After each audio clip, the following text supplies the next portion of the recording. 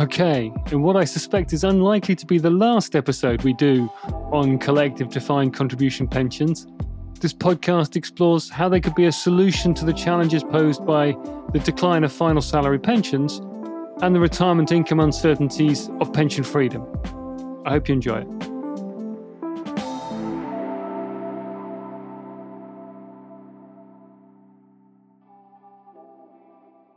So, Simon Eagle from Willis Towers Watson, welcome to the podcast. Thank you, Tom. Good to be here. Thanks for having me. So, I'm delighted that we're able to have this conversation, and I've had in mind to do something on collective defined contribution for a while. We'll get onto that in a moment. And in fact, someone recently emailed me, a podcast listener very recently emailed me and asked if I could do something on CDC. And just at about the same moment, I read Henry Tapper's blog when he was talking about the debate that you'd had with John Ralph. We've had John on the podcast as well before now as well. So we're all friends together here. And I have to say, Henry's write-up of that debate you had with John was pretty complimentary towards your performance. I think general sense was you'd acquitted yourself pretty well. So I jumped on that and asked if you could come and do this recording with me. So I'm delighted you've accepted. So thank you for that. But look, just to kind of kick off, because I mean, clearly some people know who you are. There are possibly some who don't. Just give us the kind of quick introduction to Simon Eagle from Willis Towers Watson. Yeah, so I'm a pensions actuary. I've been at Willis Towers Watson for 21 years, working as a pensions actuary. In that time, most of the time I've been doing what most pensions actuaries do, working on defined benefit pensions. But in the last 5 years, I have also worked on collective defined contribution pensions. How did that come to be? How did you get into that? So I stumbled into it, really. I had been an advisor to Royal Mail Group for many years. And then it's already in the public domain. It's already well documented that in 2017, they were engaging with their main union, CWU, about pensions change for Royal Mail workers. And the conclusion of the negotiation was that they wanted to jointly campaign for CDC. So as their actuary, I needed to quickly become an expert on CDC and try to help make it happen for them. I was sceptical at first because I was used to defined benefits and used to individual DC, and I hadn't really looked at CDC or defined ambition or other versions of it before. And, my initial thought was, if it's so good, why has no one else done it in the UK, that kind of thing. But then the more I looked at it, the more I thought, okay, I can see this is quite good in this way, and that's quite good, and okay, there's a challenge here, but I can think of a solution to that. So the more I looked at it, the more keen I became on it, and the more I thought it's a good way of providing pensions. And I kind of realised that as well as wanting to help Royal Mail and CWU bring it in for Royal Mail workers, I wanted to see if I could help bring it in for other companies and workforces in the UK as well. So it became a bit more of I guess you were going beyond your sort of basic commercial remit there. I guess, was there an element of sort of intellectual curiosity and wanting to change the world a bit in how you were going about it? Let's just talk a bit about that. And by the way, I just want to kind of make a comment. I can hear a bit of background noise there. So any listeners kind of who hear Simon did warn me, you're having some work done on your fence, is that right? I'm afraid so, Tom. Yeah, it's always on the worst day that happens, isn't it? Okay, look, and listeners won't know this, but this is actually our second attempt at recording this because we ran into some technical problems when we tried earlier in the week. So my apologies to listeners if there is any background noise. But anyway, look, Simon, just please push on. So you're asking, Tom, was there an element of intellectual curiosity there? And yeah, there definitely was. I mean, I like to think I've always been a creative type. I've always kind of looked for opportunities to do a bit of good in the world. And this seemed to perfectly fit that bill. It was creating a new kind of pensions in the UK, which most people never get a chance to work on. And it was something that I believe could improve pensions for millions of people in the UK and beyond. I mean, there's interest in this from outside the UK as well. So I thought, well, I'm gonna do what I can here. I'm gonna work on it and see where it leads. And it's an enormous endeavour. I mean, this is a fundamental change to UK pensions to bring in CDC. But I thought, well, I'll just see what I can do. And I found myself, at the centre of it, but obviously working with lots of other people on it. 100 people or so within Willis Towers Watson have worked on this in some shape or form, and I've engaged with over 100 outside Willis Towers Watson on it as well. So it's been a major part of my work in the last 5 years. That's really interesting. And I think it's worth just dwelling on the context for a moment. And I know for some listeners this will be familiar territory, but I think it doesn't hurt to repeat that we've been on this journey from DB to DC largely. I mean, that's the direction of travel. There's very little in the way of new DB provision in the UK, certainly outside the public sector. And even there's dilutions going on all the time. We had pension freedoms in 2015. So two really big kind of changes in the landscape of pensions. I think it's fair to say that pension freedom initially landed into a bit of a vacuum in terms of, so how do we deal with this? And I think the FCA has been playing catch up on this ever since. It was interesting when I spoke to Guy Opperman about this on a podcast we did a couple of months ago. Yeah, he was quite disparaging over how the FCA has responded to this. And the DWP had put out a call for evidence on decumulation back in the summer of this year because Guy wanted to kind of drive the agenda on a bit there. There's this sense that for all the benefits that pension freedoms have brought, that challenge of managing income in retirement, managing investment assets in retirement, it's still pretty problematic for a lot of people. Quite a challenge. So he wanted to address obviously he was looking at the occupational sector as a pensions minister. He's not responsible for FCA regulated pension schemes. But there was clearly that appetite for some kind of middle ground solution. And, my sense is that possibly a collective defined contribution scheme for decumulation could be a really important development in this landscape, in this context of this challenge of pension freedoms and decline of DB. So, sorry, I've been going on a bit there. Just pick it up from there, Simon. What are your thoughts around how this could work and how it's going to solve problems for people? So I agree, Tom. We have been through change in the UK in recent decades, and there is kind of a big gap in options available for people retiring on DC POS. I mean, when the freedoms came in 2015, there was talk of there would be innovation in the industry to provide new options to people, but we haven't seen a lot in the 7 years since. There've been a lot of surveys of individuals as to what they want from their pension provision, and most people say an income in retirement. But at the moment, the only way to get that, if it's ensure an income for life, is by buying an insured annuity. And only about 10% of DC retirees are, presumably because they're perceived as expensive, and that was part of the reason for the freedoms, wasn't it? The government didn't want to force people to buy insured annuities anymore. So there does seem to be a real gap, and so the kind of default option for a lot of people is to draw down. But of course, that's a very difficult thing to do. In effect, it's taking on what Bill Sharp called the toughest, nastiest problem in finance. It's taking it on for yourself and applying it throughout old age. So even age 80, age 90, if you're lucky enough to be alive still then, you still need to manage your investments, make your investment decisions, choose your pace of drawdown. An incredibly difficult thing to do. And so the way I see it at the moment as an industry, we're not providing the majority of DC savers with what they need from the point of retirement. So we need to come up with new solutions, and CDC is one potential new solution. So in a nutshell, it provides an income for life, so a bit like an insured annuity in that way. But the big difference is there isn't any guarantee in the level of that annuity.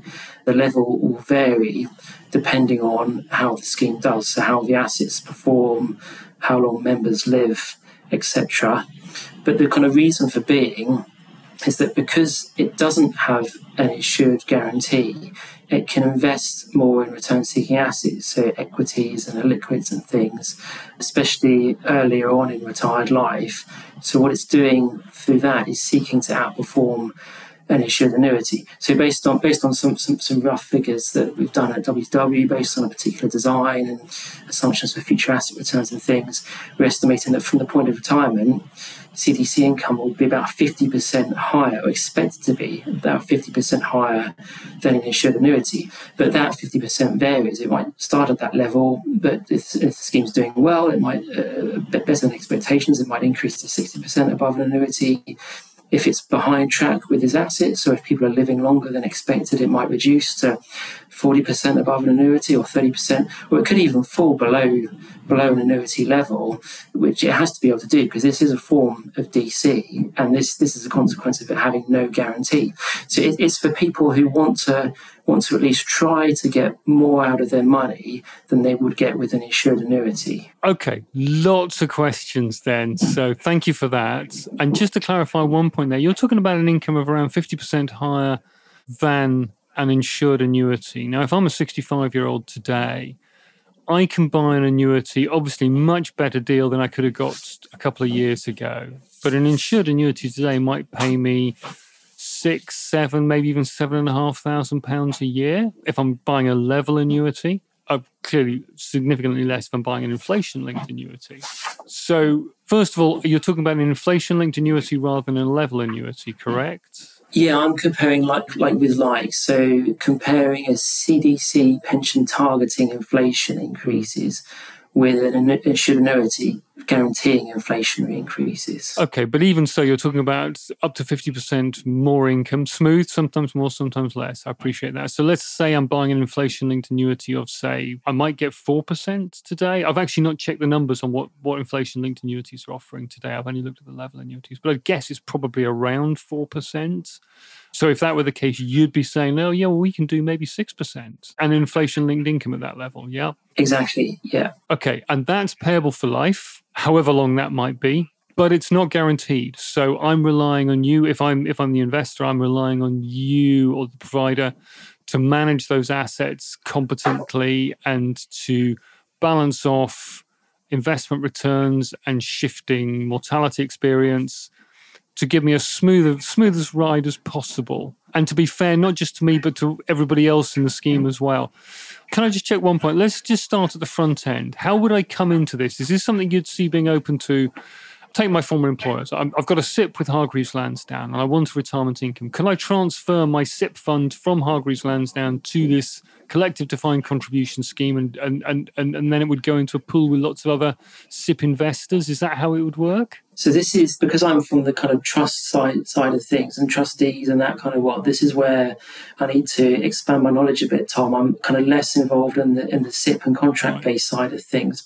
The way I see it is, and we're talking here specifically about a certain kind of CDC, which people in the industry call CDC decumulation only. Isn't a very good name for it. It's an industry term. But the way I see it is it could be offered by master trusts. Right. Any individuals accumulating DC in that master trust would have an option to buy the CDC pension at retirement, or someone outside of the master trust could potentially kind of transfer into it at the point of retirement to buy their CDC pension. Okay, so that would be me with my Hargreaves Lansdown pot, transferring it across into the master trust at the point of retirement and pooling my money with other people. And the nature of a master trust is you've got multiple employers in there, so a big pool of members with very little relationship to each other than the fact that their employer happened to select that provider for their accumulation experience. And you'd be flipping that over and saying, right, well, this is now a decumulation pool of money. But presumably it would have to be, the answer's in the question.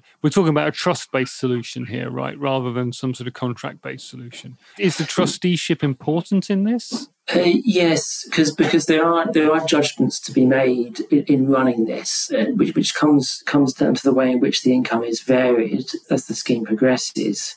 So the way that would work is each year an assessment is done to compare the current value of assets in the scheme with the cost of paying the income for life at the current rates with the current rate of increases. And that cost needs to be assessed using assumptions about the future, so future asset returns, life expectancy, etc. So a judgment needs to be made on those things, set those assumptions. You need a group of people who you can trust to make that assessment in the most balanced way, in an unbiased way. And that is what trustees are for. They have a fiduciary duty to the members of the trust. Yeah, I see it working in that way. So some others have raised another possibility, which I must say I haven't looked into a lot yet, but possibly this could be done also as an FCA regulated product, so with a management board making those decisions.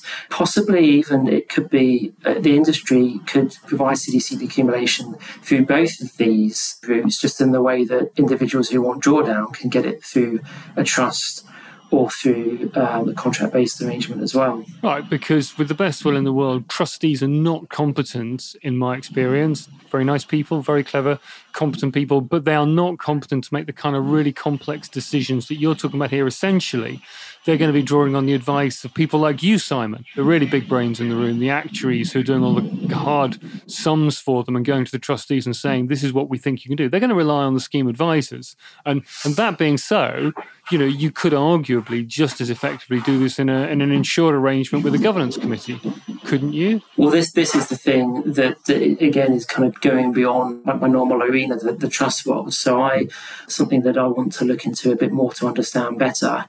I agree with you absolutely. In the trust world, the trustees would get advice from a scheme actuary who would make a decision having received that advice. That model is already in. So part of the other background on the CDC is that the government has already brought in laws to allow single employers or corporate groups to open CDC schemes for their own workforce in the way that Royal Mail are doing. An aspect of that law is that trustees must make these decisions on actual assumptions, having received actual advice. So I'm seeing it as the same model could be used, but in a master trust arrangement, which needs kind of another layer of the law to allow that, which it's a layer that the government has said that they want to facilitate. They want to engage with industry to see how that could be done and then facilitate in time. And in fact, the latest from DWP is that they expect to consult on that in the next couple of months. This is the way I see it going, but I can see also that it's worth exploring the FCA route as well. Okay, so and that consultation will be a direct output from the call for evidence they took back in the summer, right? Yeah, well, that call for evidence was on decumulation, wasn't it? So one aspect of that was CDC. Yeah. I think this one coming out in 2 months, it's a separate team within DWP. So they have a CDC team headed by Julian Barker, and they'll be consulting specifically on CDC for multi-employers or master trusts. And it's not just decumulation. There's another model of CDC, which is what we call whole of life, where individuals build up CDC pensions while they're still working and then retire on those. So I believe the consultation is going to cover whole of life and decumulation only for multi-employers or master trusts. So there's a bit of overlap with the one in the summer, but I think, as I said, I think it is a separate consultation. Okay, no, that's really interesting. And what I also find interesting is that this is being driven by the DWP for understandable reasons, but that potentially, just picking up on what you said there, means that potentially this would be occupational pensions legislation that would enable this. And so potentially we could have a situation where master trusts and occupational schemes could provide this CDC decumulation vehicle in a way that my old friends at Hargreaves Lansdown couldn't, because they're regulated by the FCA. They're running contract-based pensions. They might feel a bit uncomfortable about that if you guys come up with this amazing middle ground product solution that takes problems away from people and allows them to more efficiently draw down on their retirement assets. We could see sales of SIP drawdown taking a bit of a knock from that. Well, it sounds like they ought to be looking at their own versions of this and engaging with FCA on it, but potentially we will end up with two different routes through which it could be provided. Yeah, no, that makes sense. And I mean, I'm just thinking out loud here, but this is their problem, not yours.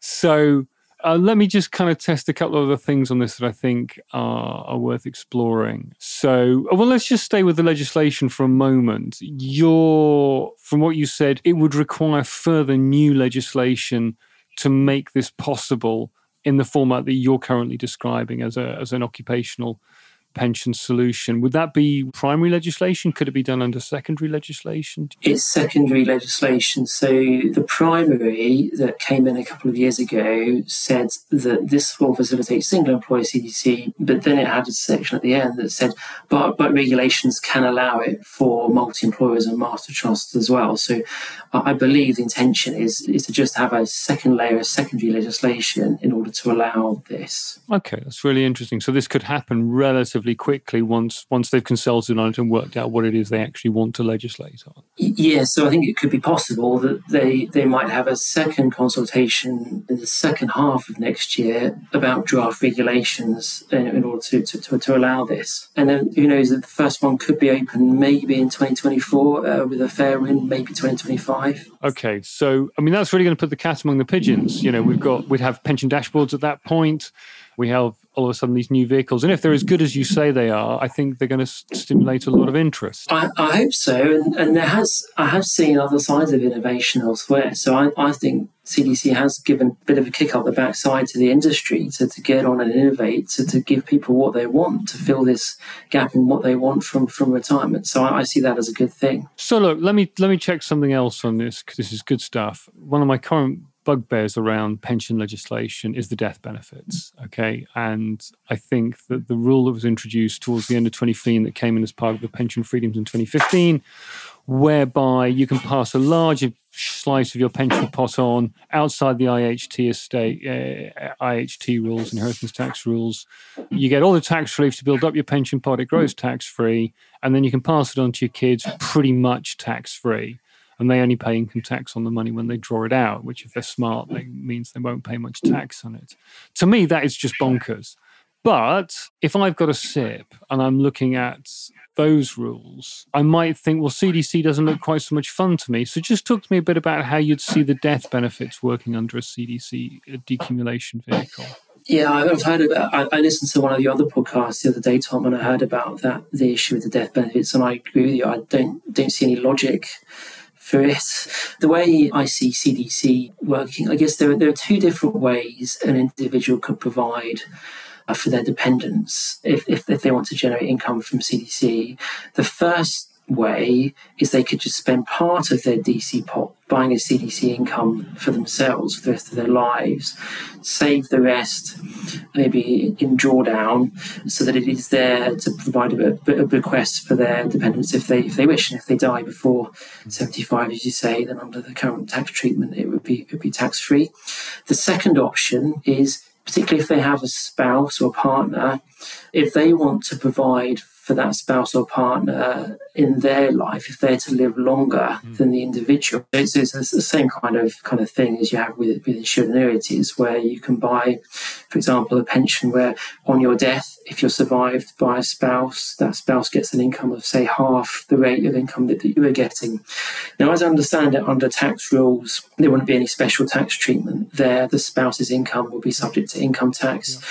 So you wouldn't have this bonkers tax treatment that you mentioned to provide for death benefits. That very generous treatment of death benefits, it only applies if you die before 75, isn't it? So the majority of people would expect to live beyond then. Yeah, they would. You're right. Even post 75, the tax only kicks in at the point you draw the money out of the pension pot. So initially it does pass on tax-free to my children or whoever, and then they are liable for income tax on the money at the point they draw it out of the pension, which means that, if they're cute, they can still game the system to a large extent in terms of how they manage that asset and that income tax liability. And as you say, if you die before 75, well, hey, it's just tax-free. We're recording this on the 9th of November, and we've got a fiscal event coming up soon, and inheritance tax is one of the things that's been flagged in that. So by the time people come to listen to this, it may be that the world will have moved on a bit. I also think you make a good point that for some people, there might be a degree of, I'll park a bit of money in a SIP and I'll just hold that as a bit of death benefit money for my kids or whatever.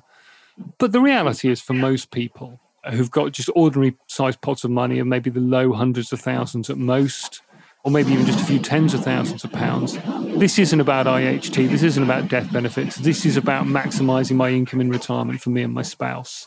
And I think for that, the CDC solution potentially works very effectively. Exactly. It's for those people who maybe have the state pension, don't have a lot of other sources of income in retirement. Maybe they've got a DC pot of £100,000. Maybe they're retiring in their late 60s. They're healthy. They don't know how long they're going to live.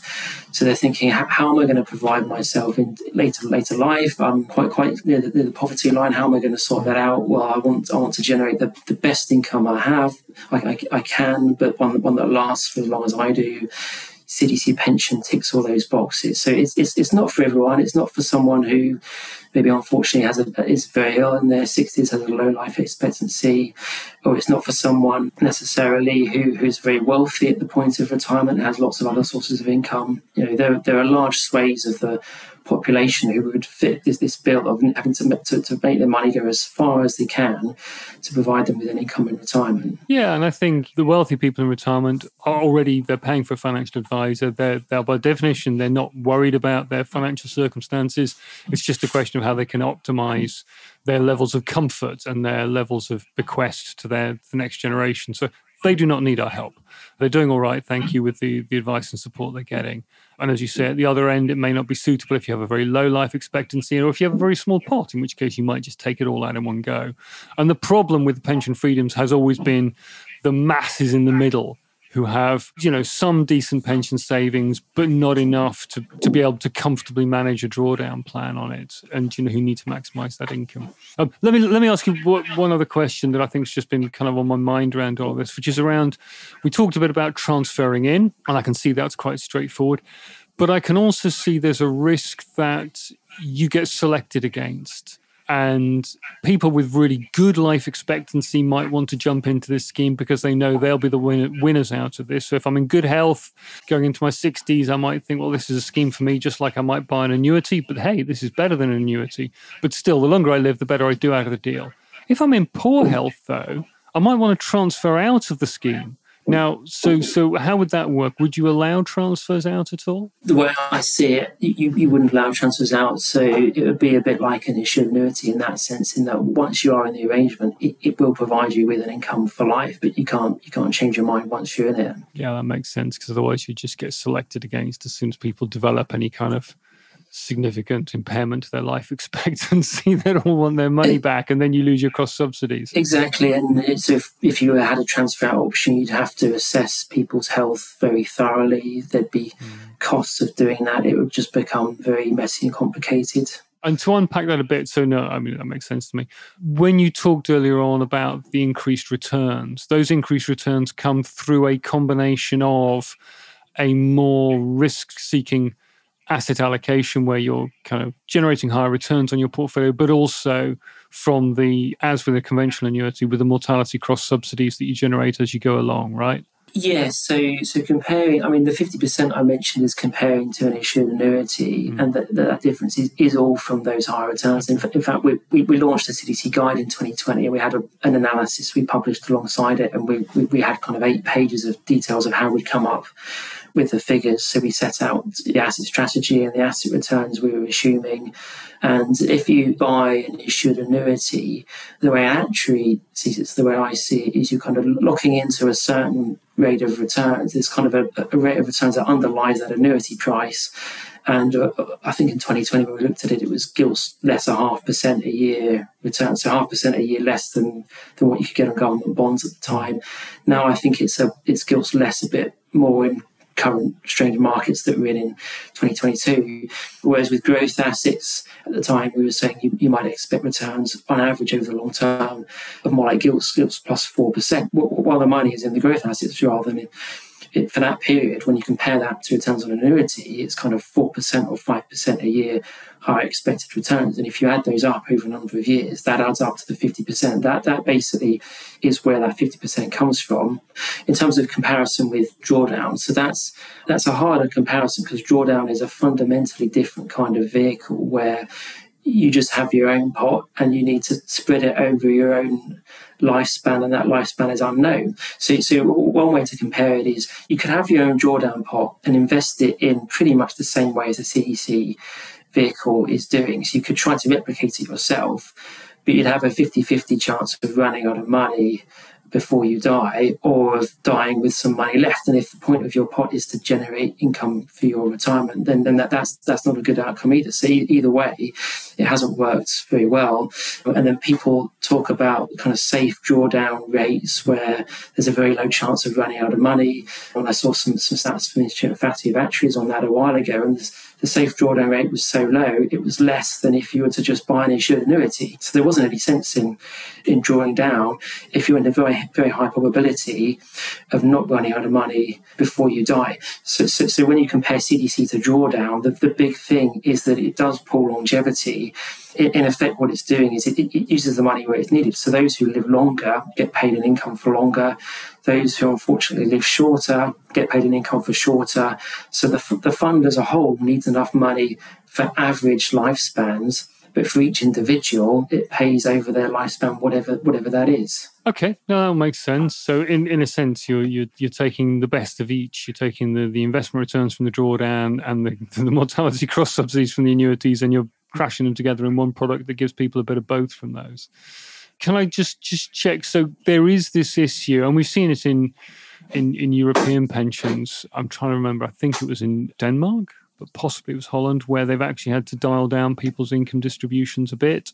And some people have made great issue out of this. That, look, people have had their pension incomes cut. And I mean, mostly they've managed to deliver upward, rising incomes. But there is this risk that, you actuaries or your trustees might have to come to the members one day and say, look, I'm sorry, you're going to get paid a bit less this year than you were last year. And that will upset people a bit. So there's definitely a communications issue around all of this that is not to be underestimated. How people's expectations are managed is really important in this. So have you given any thought to how the proposition would be communicated to people at the outset, how you'd manage their expectations around what they're going to get out of this product in when they go into it in the first place? Yeah, it's a great point, Tom. I agree with you entirely that good communications are really, really important for CDC to be done well, and that was one of the main learnings from, I think it was a Dutch experience you mentioned earlier. It was one of the main learnings from there was that they had to cut pensions in some Dutch CDC schemes after the global financial crisis. So some cuts in 2009, and a lot of the members reacted saying, "What do you mean cutting the pension? This is guaranteed, isn't it?" And people hadn't understood what the nature of the pension they were being given was. So there's a clear learning point there. There's also parallels with the Equitable Life crisis from the 1990s. It was being run in some ways as if there was no guarantee, but people believed that there was a guarantee, and in fact it was then judged that there was a guarantee as well, but there wasn't enough money to meet that. So communications is a key learning point from both of those stories, and it needs to be extremely clear from the outset that this pension is not guaranteed. It is a variable pension.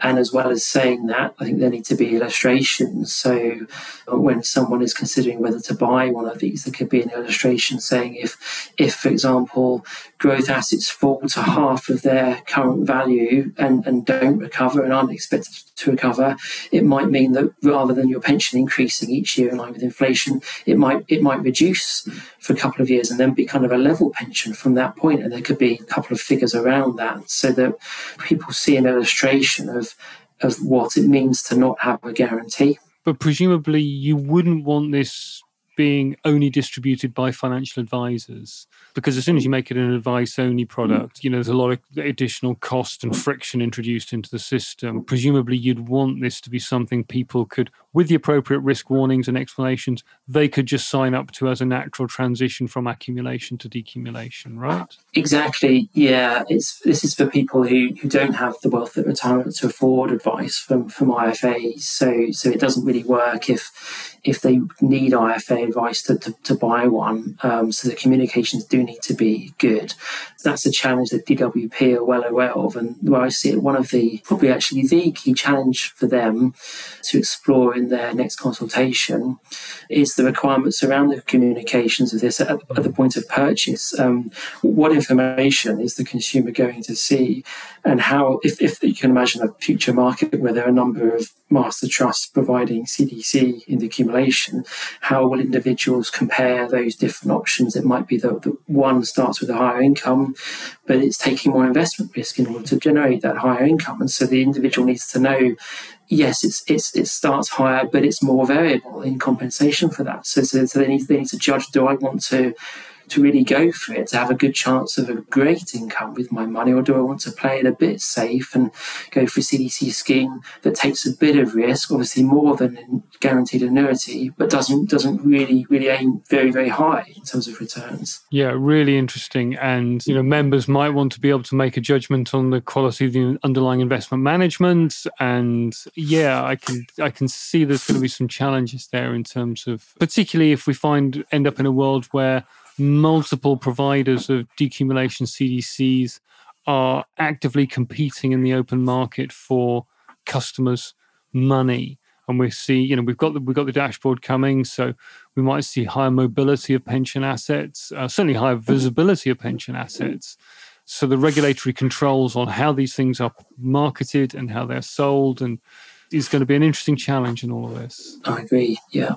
So next steps, we've got this consultation coming out of the DWP. Did you say in a couple of months? Yes, that's the latest I heard, yeah. And then possibly a further consultation next year.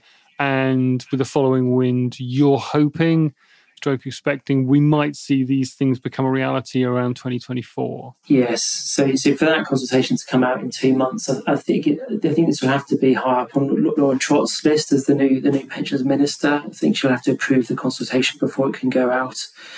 So I suppose she's obviously new into this post. There's a bit more question mark over the timing of the consultation. But I did hear it should still be within a couple of months from now. Well, she's obviously getting on top of her brief. I saw her on the Politics show post Prime Minister's Questions earlier on today, and she's looking a pretty assured performer. I think she seems like a pretty competent replacement for Guy Opperman. So yeah, hopefully she'll get around to this pretty quickly. And I think as and when that consultation comes out, I think it's going to get a lot of interest. And I think not just from proponents of CDC, but perhaps also from some of those contract providers, some of those existing drawdown providers who are going to feel a little anxious about what this might do to their business plans going forward. So fun and games to be had, I think. Yeah, so maybe it will lead those other providers to look harder at what else they can do to, other products they can provide. Stimulate a bit of competition and get them knocking on the FCA's doors saying, can we do this, please? I hope so. And it would all result in good. It would provide individuals with new options, better options for some of them for their retirement. So it would be a good outcome if that's what we see. Good stuff. Simon, thanks very much for talking to me today. Really appreciate it.